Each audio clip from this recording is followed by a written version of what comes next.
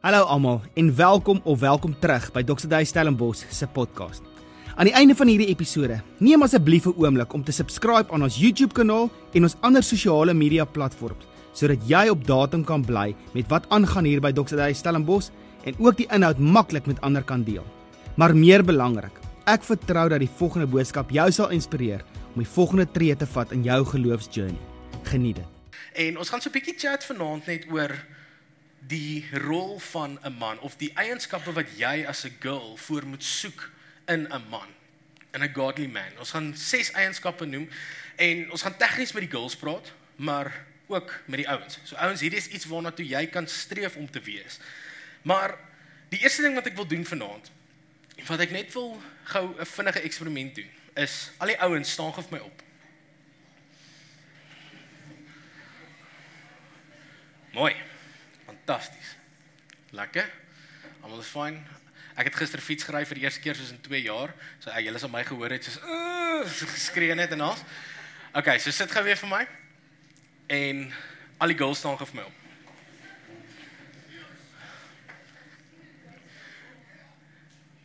En dit is die wêreld waarin ons onsself bevind deesdae met kerk. Veral 'n jonger generasie. So julle kan maar weer sit. Die gouste en vinnigste wat 'n vrou al ooit vir my geluister het. Ek love. Ek wil net die rol van 'n pastoor inneem en dan is dit sharp. Vrou ken jou plek. Ek love it. Dis ons vroue bediening wat ons gaan afskop hier. Ek joke, ons gaan nie. Ons manne ken ons plek. Ons sal nie dit doen nie. Julle.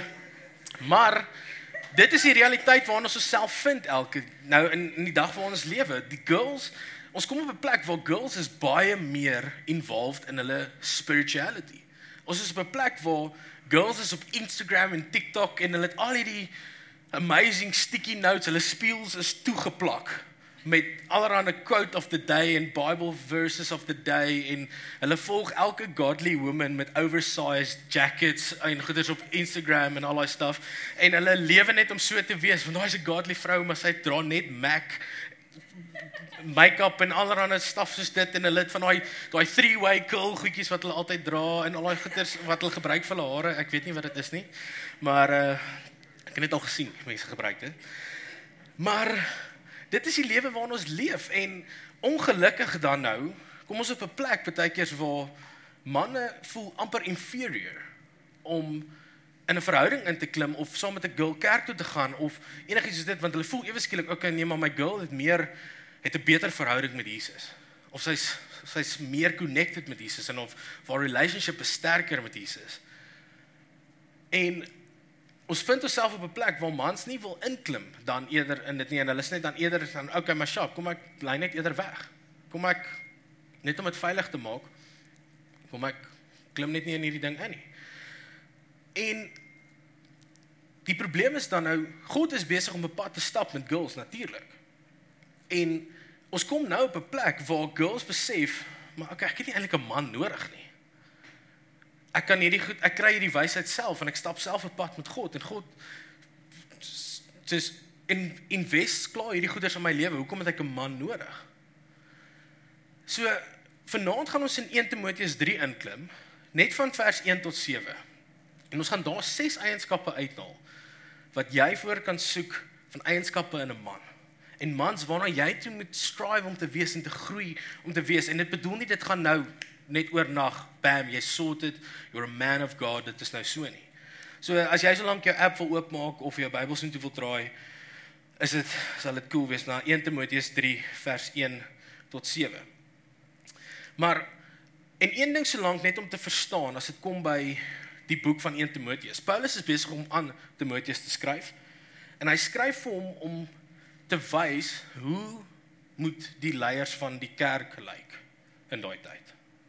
So, hy sê nie noodwendig nou daar, okay, maar hierdie is hoe mans moet lyk vir hulle vrouens nie. Maar, 'n ding wat ons ook weet van die woord is, God noem die kerk sy bruid, die ekklesia. Ons is sy bruid. En wanneer Paulus hierso skryf vir Timoteus en hy sê, okay, maar hierdie is eintlik hoe die leiers van die kerk moet lyk, is dit 'n blueprint vir ons wat ons kan kry om te sien, maar okay, guys, hier is eintlik vir ons 'n bietjie van 'n cheat code.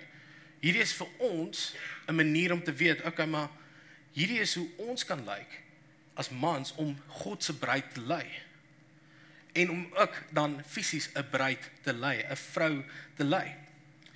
So, ons gaan inklim in 1 Timoteus. Daar's hy. Julle weet ons praat daaroor. Ons gaan nou daar inklim met al hierdie gepraatery, sterkte. Ek drink al klaar water. Ja. Ek drink my thirsty watertjie met 'n Springbok logo op, want ons almal is trots vandag om 'n Springbok supporter te wees. Maar ons begin by vers 1 en dit sê, here is a trustworthy saying. Whoever aspires to be an overseer was nou 'n leier of 'n prediker of 'n steward van daai tyd. An overseer desires a noble task. Now the overseer is to be above reproach, faithful to his wife, temperate, self-controlled, respectable, hospitable, able to teach, not given to drunkenness, not violent but gentle, not quarrelsome, not a lover of money. He must manage his own family well and see that his children obey him, and he must do so in a manner worthy of respect. Nou gaan hy aan. If anyone does not know how to manage his own family, how can he take care of God's church? He must not be a recent convert, or he may become conceited or arrogant and fall under the same judgment as the devil. He must also have a good reputation and with outsiders, so that he will not fall into disgrace and into the devil's trap. So dis nou 'n mondvol. Dis rof. Daar's baie staf om in te klim en hierso is vanaand baie staf om oop te breek vir dit en ek gaan beloof ek gaan probeer so vinnig as moontlik deur hierdie staf gaan. Maar die eerste ding wat ons daar moet sien is die eerste ding wat 'n man moet hê, van hy wil rigting gee en ons almal is tot 'n mate, veral mans, is baie committed. En jou eerste eienskap wat 'n man moet hê is he must be commit. He needs commitment. En al hierdie goeders is girls, hierdie is al die punte wat jy moet gaan evalueer wanneer jy met 'n man begin kuier.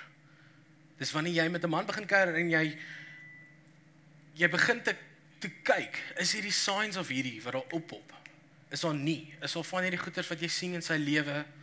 En as dit kom by commitment, ons almal is committed aan something. So, gister, ek het gou 'n gap gemaak om bietjie by my ouers te gaan kuier, maar ek weet dis familie en is liefdevolle tyd, maar 4 uur het die bokke gespeel. Ek moes weer gery het, want ek is committed tot die rugby. Ek is committed om daar te wees, ons moet die rugby kyk. Jy is committed tot gaming dalk, of golf, of een of ander fietsry. Ek het Dirk, ons het gister gaan fietsry, ons Discovery manne. Net wat julle net weet, ek ry nie fiets nie. En ek het even een van daai padded broekies gedra, en my boude is verskriklik seer. Maar daai manne is committed. Hulle love it. Hulle is elke dag, jy het vanoggend weer gery. Nee, ek was sommer disgusted toe ek sy story sien, en ek sien hierdie oud weer in die berge gaan invloeter daar by Jonkershoek. Ek kon nie glo, hulle is fyn nie. Ek het vanoggend gesukkel om by die trappe op te stap. Dit was my regtig rof. Maar wanneer dit nou kom by commitment, daar's 2 afdelings wat ons wil inklim. En die eerste een is hy committed tot 'n plaaslike kerk? En die tweede een is hy committed tot die verbond van die huwelik? En ons gaan altyd oopbreek van hulle nou vanaand, maar die eerste een is hy committed tot 'n plaaslike kerk. En dit beteken nie Doxodeo nie. Dit beteken nie nou, dis net Doxodeo, hier is die plek waar jy committed is, maar om committed te wees tot 'n plaaslike kerk beteken jy is committed tot 'n liggaam. Jy is committed tot 'n community. En daar is soveel ministries in Stellenbosch, amazing ministries. En of sê jy moet nou hier wees by Stellenbosch nie, dis net waar iemand soos ek nou gekies het om hier te wees. Dit is wat ek noem huis. Dis waar ek groot geword het in Doxodeo, ek voel net tuis hierso. Elke persoon het 'n ander opinie. Jy mag dalk instap vanaand en dink, yes, hierdie is regtig net flat coke. Hierdie is glad nie cool nie. Dis boring. Maar van julle mag dalk instap en sê, yes, maar ek love it. Maar ek wil jou encourage om deel te raak van 'n lewegewende community. 'n Plek waar jy gechallenged kan word, 'n plek waar jy waarheid kan hoor oor jou lewe. En Want baie keer gaan ouens vir jou sê, maar ek hou daarvan om bietjie te church hop, of ek hou daarvan om dalk van 'n kerk tot kerk te gaan, ek hou van hierdie 3 of 4 ouens om hier in te klim en daar in te klim en te hoor wat hulle doen, of ek doen eerder online kerk, want dit is vir my makliker, al daai stuff. En dis alles redes, dis net nie goeie redes nie. En dis ook nie biblical redes nie, om nie by 'n kerk te wees, of nie in te skakel by 'n kerk nie. In Hebreërs 13 vers 17, dan praat dit van die rol van leiers in 'n gemeenskap. As dit kom by die leiers nou van die overseers waarvan gepraat het. Dan sê dit, hy skryf vir die mense, have confidence in your leaders and submit to their authority, because they keep watch over you as those who must give an account. Do this so that their work will be a joy, not a burden, for that would be of no benefit to you. Ek moet sê, vir my, die beste deel van my wêreld, en my werk, as ek nou werk wil noem, vir my wat voltyds in bediening is, ek love die community. Ek love wat ons doen by 'n plek soos Discovery vir ons jong manne, en by ons Forge vir die ouer manne ook, en ons life groups, waar ons al baie keer saam weggegaan het. En daar's ouens wat mense kan challenge, en julle moet beleef by Discovery, by die manneproses, hoe die ouens mekaar challenge. Hoe van ons leiers van die ouens so bietjie, as hulle opgeneek het, die ouens het vrymoedigheid om te sê, ek het 'n fout gemaak, en dan is die leiers net soos van, maar waarmee is ons besig hier? Waarmee is jy besig? Ek love it, hierdie week gebeur. Ek love it. Maar dis nodig. Dis nodig dat jy in 'n community is, waar ouens jou challenge, sodat jy kan groei, want dis een van die beste maniere, hoe God vir jou omgee, en vir jou liefde wys. Die tweede een, is hy committed tot die verbond van die huwelik. Nou, die huwelik is nie net 'n vinnige kontrak wat jy doen by die gym, sign up, doen 'n voetjie, en jy's daar, en jy klim net in elke week nie. Dis ook nie net 'n normale commitment van, okay, Shop, kom ons kyk of dit werk, kom ons figure hierdie ding uit nie. Nee, dit is 'n commitment tot 'n verbond. So wat is 'n verbond? 'n Verbond in biblical times was 'n seremonie wat gebeur het, wanneer daar was 'n dier betrokke gewees, en dis 'n verhouding wat tussen 2 mense gebeur het, wat slegs kon eindig in die dood. So, dit was 'n gruesome situasie gewees. Hulle het 'n dier gevat, en hulle het hom in 'n 8-figure om hom geloop, en hulle het hom van agteraf in die middel deurgesny. Lewendig. Rough stuff. En wat hulle gesê het, as ek nie my verbond nakom nie, of ek hou nie my commitment nie, mag hierdie met my gebeur. En dit was die prentjie van, as dit kom by die commitment tot huwelik. En iemand moet daai prentjie hê rondom dit. Want as dit kom by jou prentjie van 'n huwelik, en jy dink is net ietsie wat ons gaan uitfigure, of kom ons kyk of dit werk, of enigiets soos dit, it's not gonna work. En dit is die probleem, as dit kom, net om gou te sê, ons het so, in die eerste week, toe praat ons van, hoe weet ons of jy reg is om te date of nie? En JT noem, een van die filters wat hy genoem het, was om te sê, maar jy glo nog in die idee dat julle moet compatible wees, of julle moet seksueel compatible wees. En die probleem partykeers moet saam bly, as dit net jy en die girl is. En in vandag se wêreld is dit 'n normale ding, soos dan ons sê maar net, kom ons kyk of dit werk. Dus ons nou maar, dit maak sin. In 'n wêreldse oogpunt, besigheidsoogpunt, dit maak sin. Ons het 'n toetsperiode wat jy vir ons kom werk, check ons of dit werk, gaan dit goed wees? Sjoe. Jy gaan eers 'n kar vat vir 'n toetsbestuur, dan gaan dit werk. Nou kies jy nie. Almal met vuil gedagtes, en nou pas op. Maar die probleem is, as dit kom by saam bly, is dit, en jy daai mindset van, kom ons kyk of dit werk. As dit nie werk nie, wat gebeur? Jy's net uit. Julle gaan julle separate ways, dis vir my. Huwelik sê, ek sal dit maak werk. En hoe weet ek nou? Maar nou is die ding, soos, okay, Morné, jy sê nou hierdie goeters, maar hoe weet ek nou of hierdie ou committed is tot die verbond van huwelik? Jy vra hom. So maklik soos dit. Jy vra hom, maar wat is jou siening oor huwelik? Wat is jou prentjie van huwelik? Hoe sien jy dit? Wat is jou siening rondom as ons praat van huwelik? En as sy antwoord is, nee girl, ek hoop net sy bly so tussen 'n 0 en 'n size 4 en haar rok size is, dan is ek sharp, dan is dit goed. As sy net sê, nee, ek hoop net hierdie ou bly net gebou soos 'n Griekse god, dan is ons sharp. Rooi vlag. That's not the right answer. En in Matteus 19, dan gee Jesus 'n teaching, en hy praat oor die huwelik, en hy noem daar, dit is nie iets wat gemaak is om te breek nie. En hy sê, dit is 'n lewenslange commitment. En die disippels is net soos van, wow, hierdie is soos crazy, dit breek hulle breine, en hulle is net soos van, okay, maar is dit nie dan, dit was soos 'n total man antwoord gewees, maar is dit nie dan net makliker om net nie te trou nie? Hulle het net gebuil, en hulle is net soos, okay, maar, Here, ek dink dit gaan net makliker wees, kom ons trou net nie. En Jesus stap nie in, en hy sê dan vir hulle, maar, nee, wow, trou is amazing, jy moet trou. Hy sê nie dit nie. Hy sê dan vir hulle, die wat hierdie teaching kan vat dit. Want dit is God se plan, en dit is God se intensie vir dit. Wat hy sê dan is, as jy nog nie reg is nie, en jy het nog nie hierdie verstaan nie, moenie trou nie. Jy's nog nie reg nie.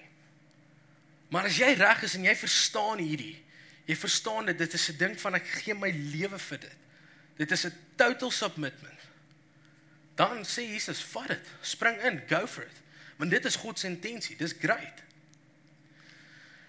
Dan, die tweede eienskap wat jy soek in 'n man, is humility, nederigheid. Nou, humility is nie jy wat nou net, shame, arme ek, jy dink, jy maak jouself net, jy praat jouself af, en net soos, ek is te min, ek kan nie dit doen nie, ek kan nie daar uitkom nie, wat gaan aan? Ek het gister so gevoel op daai bult, wat ons gery het met daai fiets. Ek was baie trots op myself, die eerste bult het ek getrap. Nie geweet, daar's nog 'n stewige nog baie bulte wat opkom daarna nie. So daarna het ek die moment gehad wat ek afklim, en ek het daai fietsie gestoot. En toe het iemand die audacity om vir my te sê wat verby my stap. Hulle is op pad om afdraand ook te stap ook nog van algeders. Hy sê, jy moet daai ding trap, ou. Ek het gedog ek wil hom trap, ou. Ek was so maar ek het gister nie een keer vir myself neergepraat of enigiets soos dit nie, want ek het altyd die geneigtheid gehad. En ek is bly ek het hierdie week hierdie preekvoorbereiding gedoen, want anders sou ek gister heel waarskynlik baie lelik met myself gepraat het. Maar humility is nie jy wat jouself net afbreek die hele tyd nie. Maar it's not thinking less of yourself, but it's thinking of yourself less. It's not thinking less about yourself, but it's thinking about yourself less. Jy skuif die fokus van selffokus weg, en jy skuif dit na ander toe. Want wanneer jy op 'n plek is, wanneer jy meer sê, okay, maar ek is nie goed genoeg nie, enigiets soos dit is eintlik 'n vorm van pride. Want jy kom op 'n plek waar dit nog steeds selffokus is. En as dit kom by wat actual humility is jy's besig om net jouself een kant toe te skuif, en jy wil in mense se harte uitkom. In 1 Petrus 5 sê dit ook, humble yourself under the mighty hand of God. Hoekom? Sodat hy deur jou kan werk, sê dit in daai stuk. Jy sit jouself een kant, en jy laat toe dat God jou verander, en deur jou werk. En hoe lyk dit vir my en jou? Want in vers 6 van 1 Timoteus 3, dis nou waar ons dit uitgehaal het, dan sê dit, he must not be a recent convert, or he may become conceit, arrogant, and fall under the same judgment as the devil. En ons almal ken die storie van die duiwel, wat eerste engel was, actually 'n engel van musiek, so powerful, en hy was op 'n plek gewees waar hy nie God wou aanbid nie, maar hy wou aanbid word het as God. So sien jy die pride in dit. En ons wil op 'n plek wees waar ons wegskuif van dit af, veral as manne in hierdie wêreld. Waar jy instap in jou klas, in jou meetings, in jou projekte wat jy moet doen, en jy stap in met die mindset van, okay, Here, ek sit myself een kant toe, en ek wil in my gedagtes in die rigting beweeg van mense se harte, om te hoor, maar hoe kan ek jou sterk maak? Waar kan ek jou help? Wat kan ek vir jou doen? Wat het jy nodig? Waar kan ek inklim en myself een kant toe skuif en net vir jou sterk maak, jou opbou, enigiets soos dit waar jy net kan bydra tot jou samelewing. En dit is 'n ding wat baie gebeur ook, veral soos in Hollywood en op skool en al daai stuff. Maar girls vind hulle self baie keer attracted tot die arrogant, cocky, overconfident bad boy tipe ou. En ek weet nie hoekom nie. Ek weet ook nie hoekom. Ek was 'n idiot op skool. Ek was 'n regte rugby jock wat net wou gym en rugby speel en girls bymekaar maak. Dit was 'n verskriklike storie en ek kan nie eens glo ek het girls gehad op skool. Ek kan nie glo girls het van my gehou nie. Maar ek verstaan nie hoekom dit baie keer aantreklik is nie. En ek wil vir jou vanaand die vraag vra, gaan dit vir jou aantreklik wees in 'n huwelik? Wanneer jy in 'n huwelik instap saam met 'n persoon en daai ou is net gefokus op homself. Dit gaan inteendeel 'n muur wees tussen jou en hom.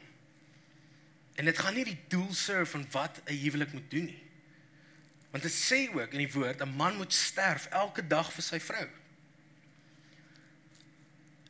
'n Ou wat nie humility het nie, gaan nie in dit kan inklim nie.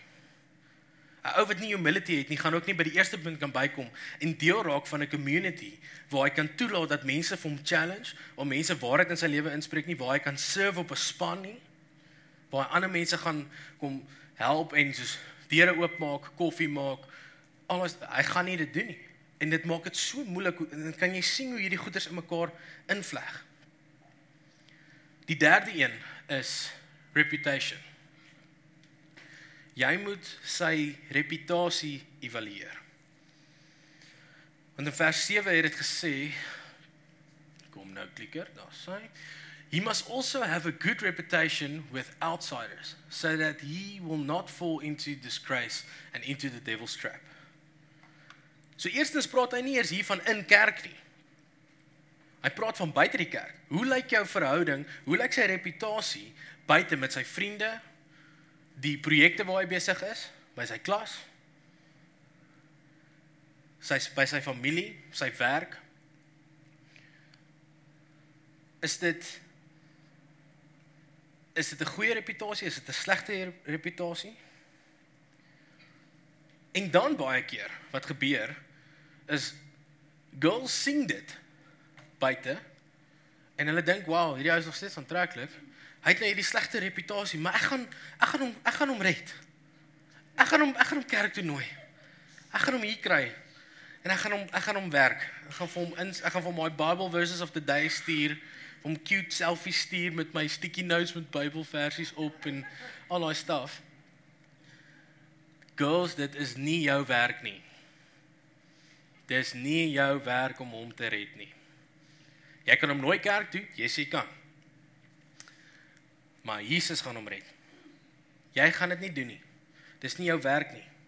En jy gaan op 'n plek kom waar jy instort in hierdie verhouding, en hy gaan net op 'n plek wees, maar hierdie girl wil my net verander. Wat gaan nie aan? Het so moeg raak vir al jou chats wat deurkom. Het jy jou Bybelstudie gedoen? Het jy dit gedoen? Gaan jy vanaand saam kom kerk toe? Dit is 'n self-focused ding. En van julle het my al gehoor dit sê is, en as jy Genesis 2 vers 15 lees, en jy lees in daai gedeelte waar God die mens maak. Hy maak vir Adam, en hy sit hom in die tuin van Eden.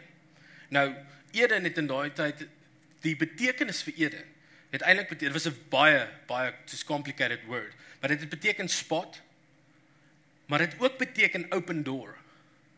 Wat beteken dit was 'n plek op aarde gewees waar dit 'n oop deur was tussen hier en die hemel. So, God sit Adam eerste in sy teenwoordigheid. En dan sê God vir Adam, okay, maar nou moet jy werk. Nou moet jy cultivate. Nou moet jy mooi maak hierso. Hy gee vir hom die woord, sy kennis, om te sê, jy mag nie van daai boom eet in die middel van die tuin nie. Hy maak die diere, en hy sit vir Adam in 'n slaap, en hy maak toe vir Eva. God het nooit vir Eva gesê, moenie van daai boom eet nie. God het nooit vir Eva hierdie goeders gesê nie. Maar dit is 'n man se rol om hierdie waarheid te bring in mense se lewens, in girls se lewens. Maar nou bevind ons onsself, okay, ons hoor nou hierdie vanaand, en dan wil ons onsself bevind, okay, great, ek weet nou hierdie waarheid as 'n girl, maar die ou is nog steeds al buite. So kom ek gaan gryp hom net en trek hom in hierdie situasie in, en soos, kan jy net gou hierdie leer asseblief, en dan vra jy vir my om my te date of wat ook al, en kom leer vir my hierdie kennis. Dit gaan nie werk so nie. Jy gaan sukkel. Sê ek dis onmoontlik? Niks is onmoontlik nie. Maar jy gaan sukkel. As dit kom by jy reputasie, almal van julle wat my nou al ken, en met my al ooit gepraat het, weet nou eerstens vanaand ek ry nie fiets nie. En die tweede ding is, ek hou van eet. Kos is my baie lekker. Ek's 'n foodie. Hulle, dis lekker. Kos is nice. En julle weet, ek het al in vorige preek al genoem, van so amazing Romeinplekkie hier om die draai. Ek sal dit nie weer noem nie, want anders raak dit verskriklik, hoeveel keer ek daai plek noem in 'n preek. Maar wanneer ek belangstel om 'n nuwe plek, 'n nuwe restaurant te gaan besoek of uit te check, gaan lees ek eers die reviews. En ek gaan lees al die reviews.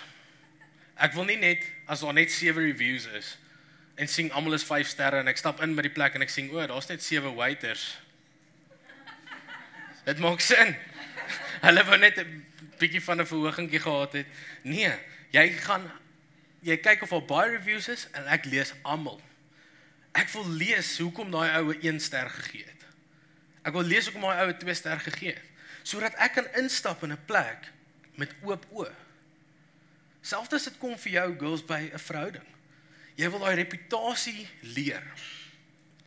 Want jy kan nooit te concerned wees met die leer ken van hierdie ou wat jy date nie.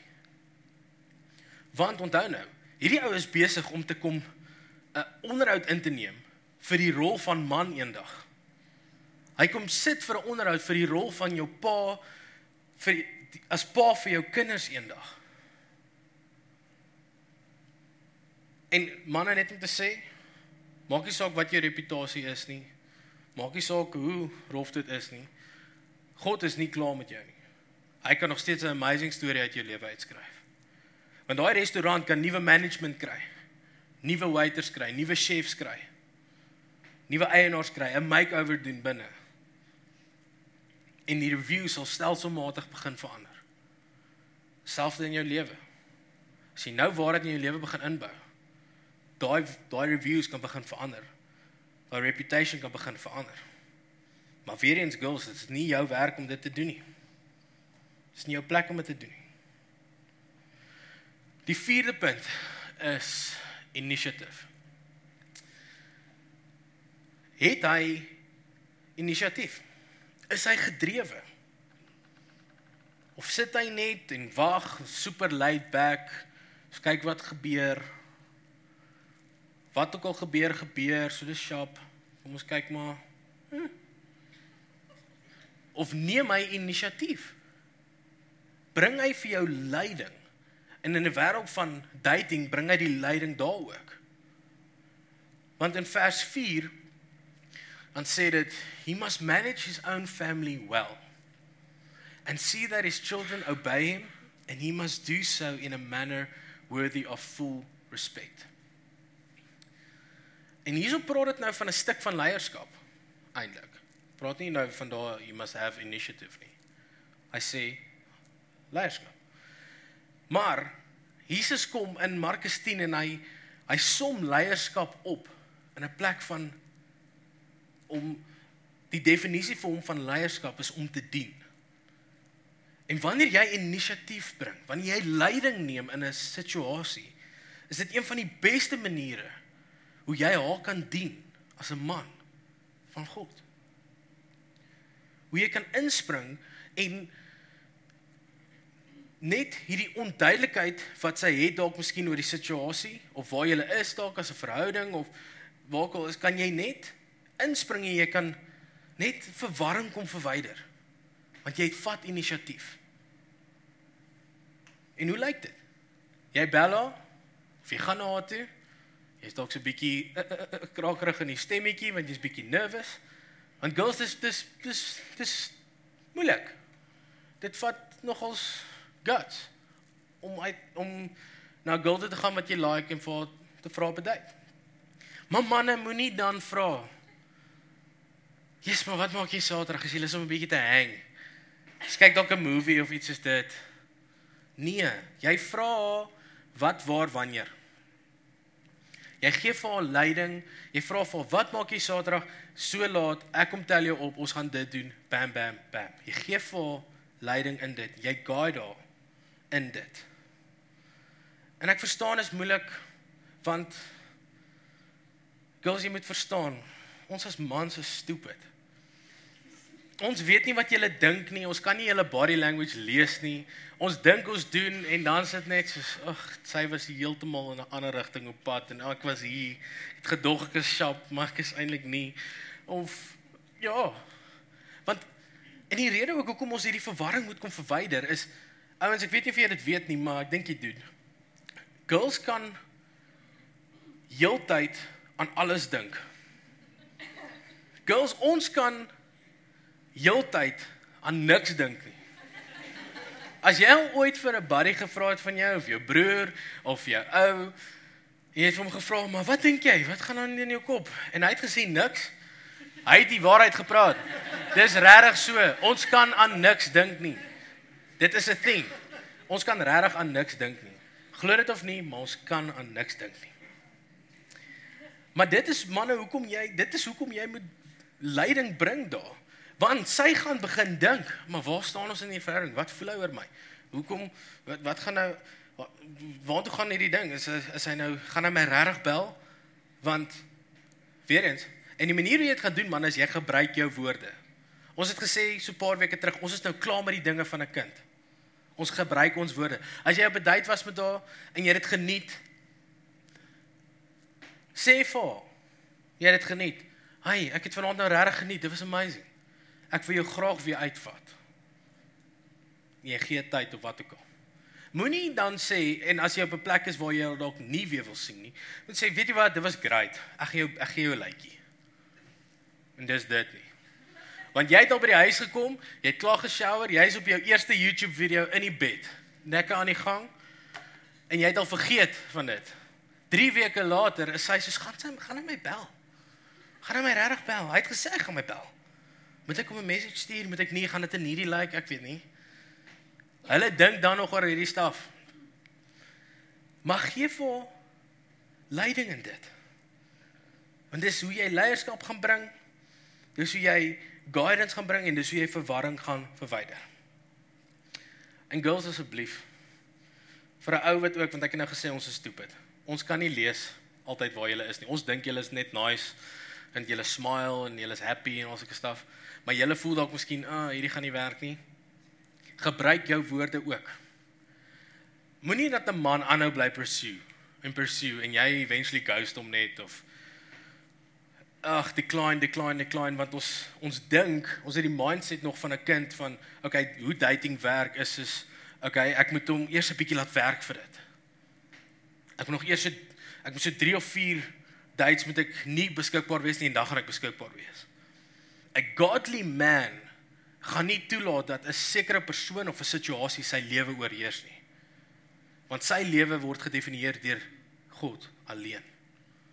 So 'n godly man gaan nie noodwendig vir jou wag nie.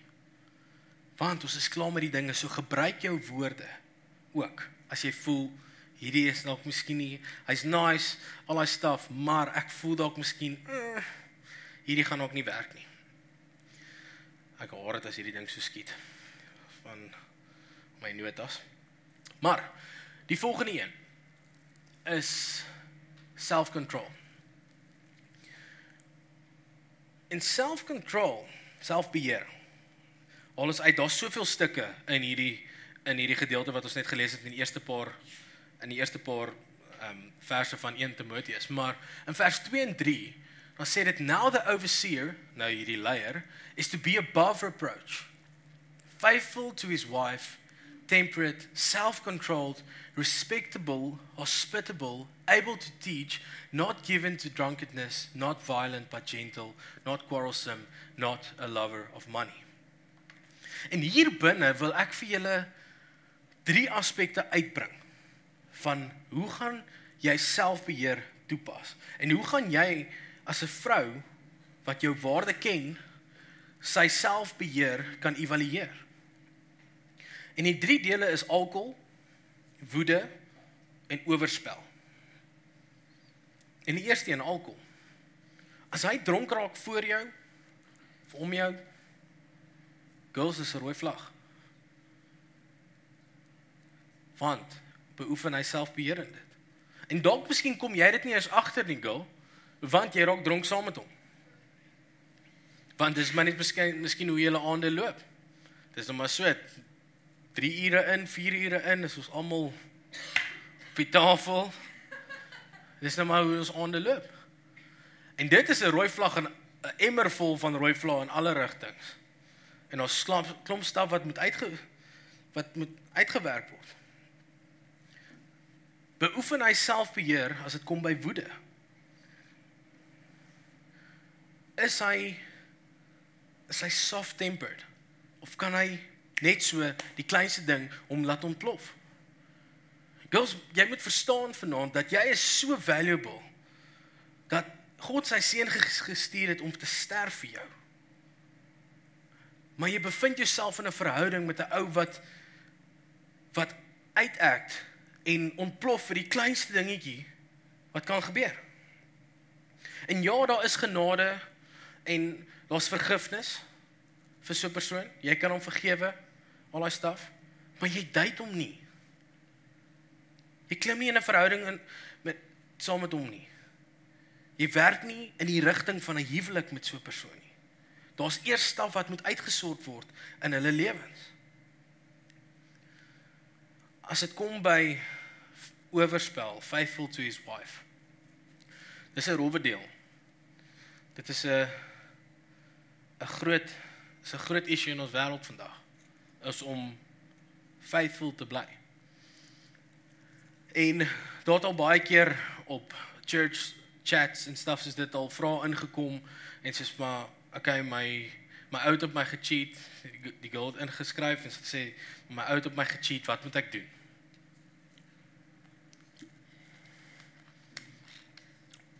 Jy breek op met hom.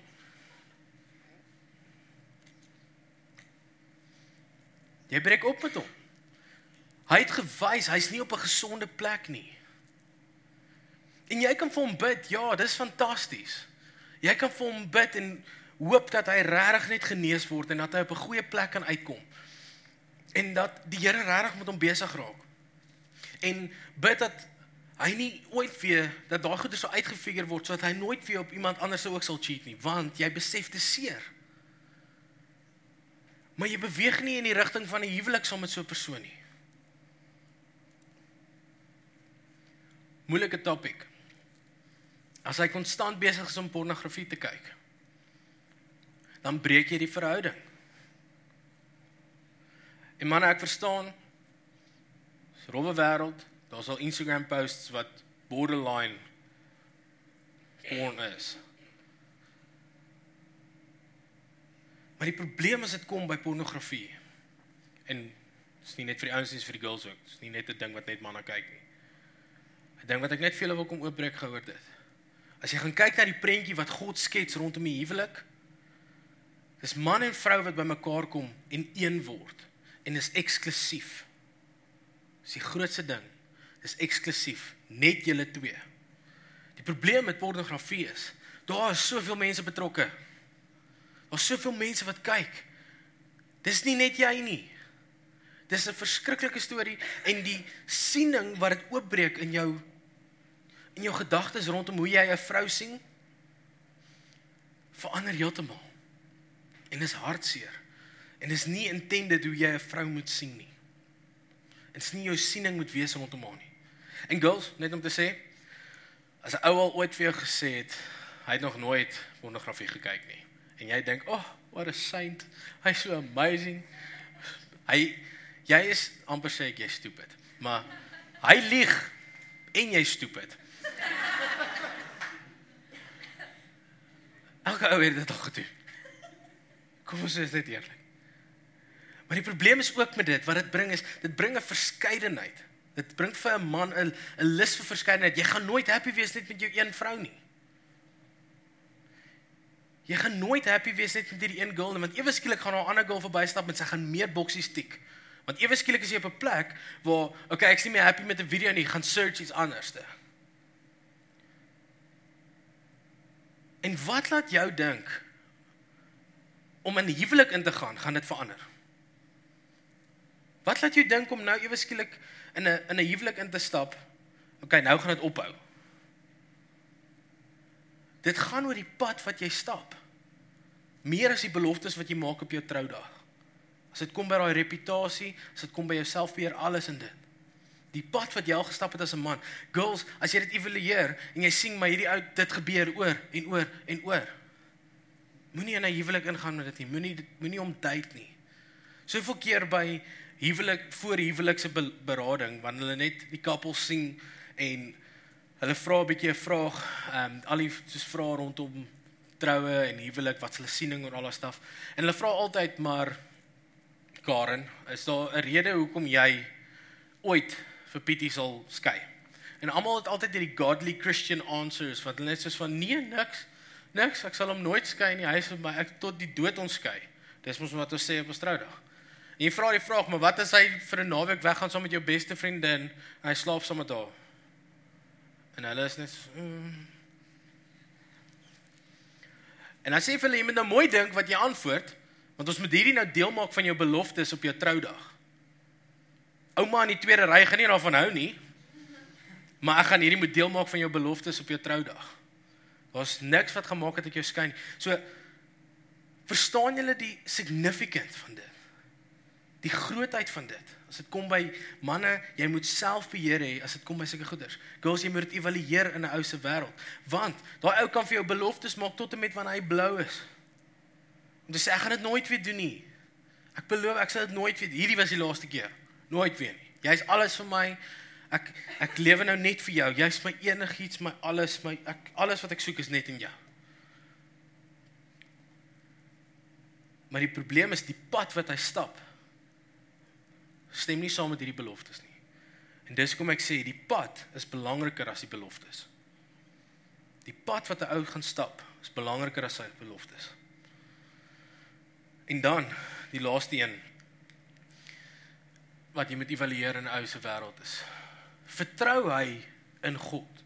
Vertrou hy in God se woord? Hoe sien hy sy toekoms? Hoe sien hy sy lewe uitspeel? Dis nie 'n 5 jaar, 10 jaar plan nie. Net, hoe sien hy sy alledaagse lewe, sy hele wese? Alles wat hy doen, van die kleinste goeders tot die grootste besluite in sy lewe. Is dit gebaseer op iemand se opinie? Of die wêreld se opinie? Want vir manne is daar soveel staf daar buite, 7 steps om meer handsome te wees, of 'n beter man te wees, of doen hierdie ding en daai ding, en jy's 'n beter man, of jy's 'n meer manly man. Ek subscribe en follow net elke liewe manlike Instagram page, waar ouens net sulke grys en ligte grys en donker grys baarde het, en net pype en sigars rook, en is net hierdie manly man, en hy ou praat 'n octave laer as elke man, so 'n manlike man. Maar dis altyd iemand se opinie. Of is die wie jy is as 'n man, is dit gebaseer in God se woord? Want ons 'n gedeelte ook wat hy gesê het in 1 Timoteus 3, wat hy gesê het, soos he must be able to teach. Manne, jy kan net leer wat jy self ken. Jy kan net leer wat jy self verstaan. Mense kan net by jou leer in jou aksies gaan net uitleef wat jy self verstaan. En verstaan jy God se woord oor jou lewe? In Titus 1 vers 9, dan sê dit, he must hold firmly to the trustworthy message as it has been taught, so that he can encourage others by sound doctrine and refute those who oppose it. Wanneer God vir Adam sy woord gegee het, was dit Adam se verantwoordelikheid om dit oor te dra aan sy vrou. Wanneer jy nie weet wat in die woord staan nie, en daar's besig om leuns geïmparteer te word in mense om jou se lewens, in jou vrou se lewe eendag. Hoe gaan jy as 'n man dit counter met waarheid? Want dit is jou rol as 'n man. Dit is die rol wat jy moet speel in die samelewing vandag. En weer eens terug op die begin wat ek gesê het, manne voel net nou, dis werk en dit is staf. Om in te skakel by 'n community, om in te skakel by 'n kerk, om hierdie goeders te leer en deel te maak van jou lewe, is nie om jou te beheer nie. Maar dis God wat vir jou omgee. Sodat jy kan heers, in oorwinning leef. Elke keer as ek Pretoria toe gaan, want vir die wat nie weet nie, ek kom van die Kaap af, ek het hier groot geword, is in Durbanville gebore, hele lewe. Ek is gewoond aan skoon lug, al daai dinge. En elke keer as ek Pretoria toe gaan, maak nie saak hoeveel keer ek nou al daar was nie. Elke keer as ek Pretoria toe gaan, moet ek met 'n GPS ry. Want jy moet 3 ure ploeter in 'n rigting, net om jou groceries te gaan koop, en dat jy iets vergeet, en dan ry jy weer terug, en dan sê jy so, man, dan moet jy al tussen wie jou kar vol gemaak het, want alles is so ver, en alles is in 'n rigting, en jy ry so ver om al die potholes en al die stuff. Maar ek ken nie die plek nie. En as ek net moet ry, met so 'n paar opinies, en ek voel maar in daai rigting, gaan ek in Bella opeindig, maar ek moet eintlik iewers in Parkview of in Mooikloof wees. Maar ek ry met 'n GPS. So manne, jy weet waar jy wil uitkom. Wat is jou destination? Ek wil hierdie godly man wees, met al hierdie eienskappe, en waar jy dit gaan kry is in die woord. Dit is jou padkaart. Dit is jou GPS waar volgens jy gaan ry, en waar volgens jy gaan op hierdie journey. So, girls, wat jy soek in 'n man om vir hom uit te kyk, hy het commitment nodig, hy het humility nodig, jy moet sy reputation evalueer, initiative, self-control and trust. Wat jy nodig het, is 'n man wat lyk soos Christus. Ek gaan nie copy and paste en ek moet Jesus wees nie, maar ek gaan my lewe so inrig, sodat ek op 'n plek kan wees, dat ek kan lewe soos Christus. Daai is my blueprint. Dis hoe ek wil leef, dit is wat ek wil imparteer in my lewe. Dis hoe ek vrouens wil hanteer. Dis hoe ek die mense om my wil hanteer. Dis wat ek wil inbring in hierdie wêreld. Dis die leierskap wat ek wil bring na hierdie tafel toe. So, ek wil 'n moment vat, waar ek wil hê al die manne moet weer vir my opstaan.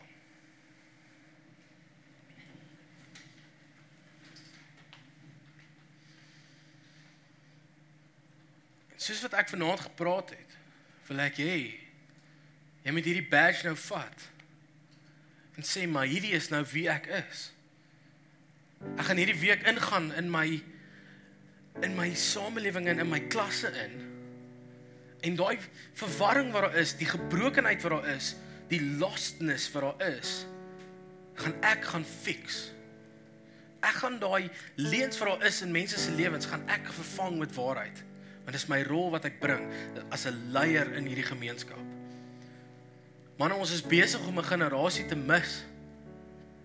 Dis 'n gevolg van manne wat nie wil opstaan nie. Dis 'n gevolg van jong manne wat voel hulle is inferior. Dis 'n gevolg van jong manne wat voel ek is nie goed genoeg nie. Ek kan nie opmeet tot al hierdie standards nie. My geskiedenis is verskriklik, my reputasie is verskriklik. Ek was daar. My reputasie was ook verskriklik.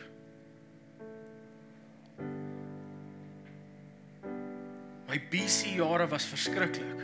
Ek het nie mense reg hanteer nie, ek het nie vrouens reg hanteer nie. Maar daar het waarheid in my lewe ingekom. Daar het leiers in my lewe ingekom, daar het community in my lewe ingekom. En ek wil encourage, tot en met die dag wanneer jy met 'n vrou trou, is jy nog steeds die belangrikste persoon in enige verhouding. En die rede hoekom ek dit sê is, want jy gaan niks, absoluut niks, vir niemand kan beteken, as jou koppie nie vol is nie. En al die mense wat jou begin volg, en na jou kyk vir wysheid, gaan niks kan kry uit jou uit nie, as jy nie self vol is nie. So ek wil 'n moment vat en vir julle bid. En julle manne wat naby mekaar is, sit julle hande op mekaar se skouers en manne wat dalk bietjie verder skuif na mekaar toe. Hierdie is powerful. Reggie skuif net daar naby.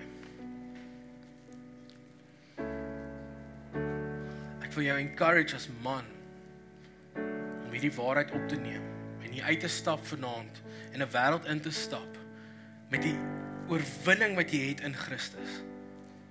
As jy vandag in Wallis moet gestap het met 'n springbok trui, het jy gestap met confidence, het jy gestap met authority, want ons het gewen.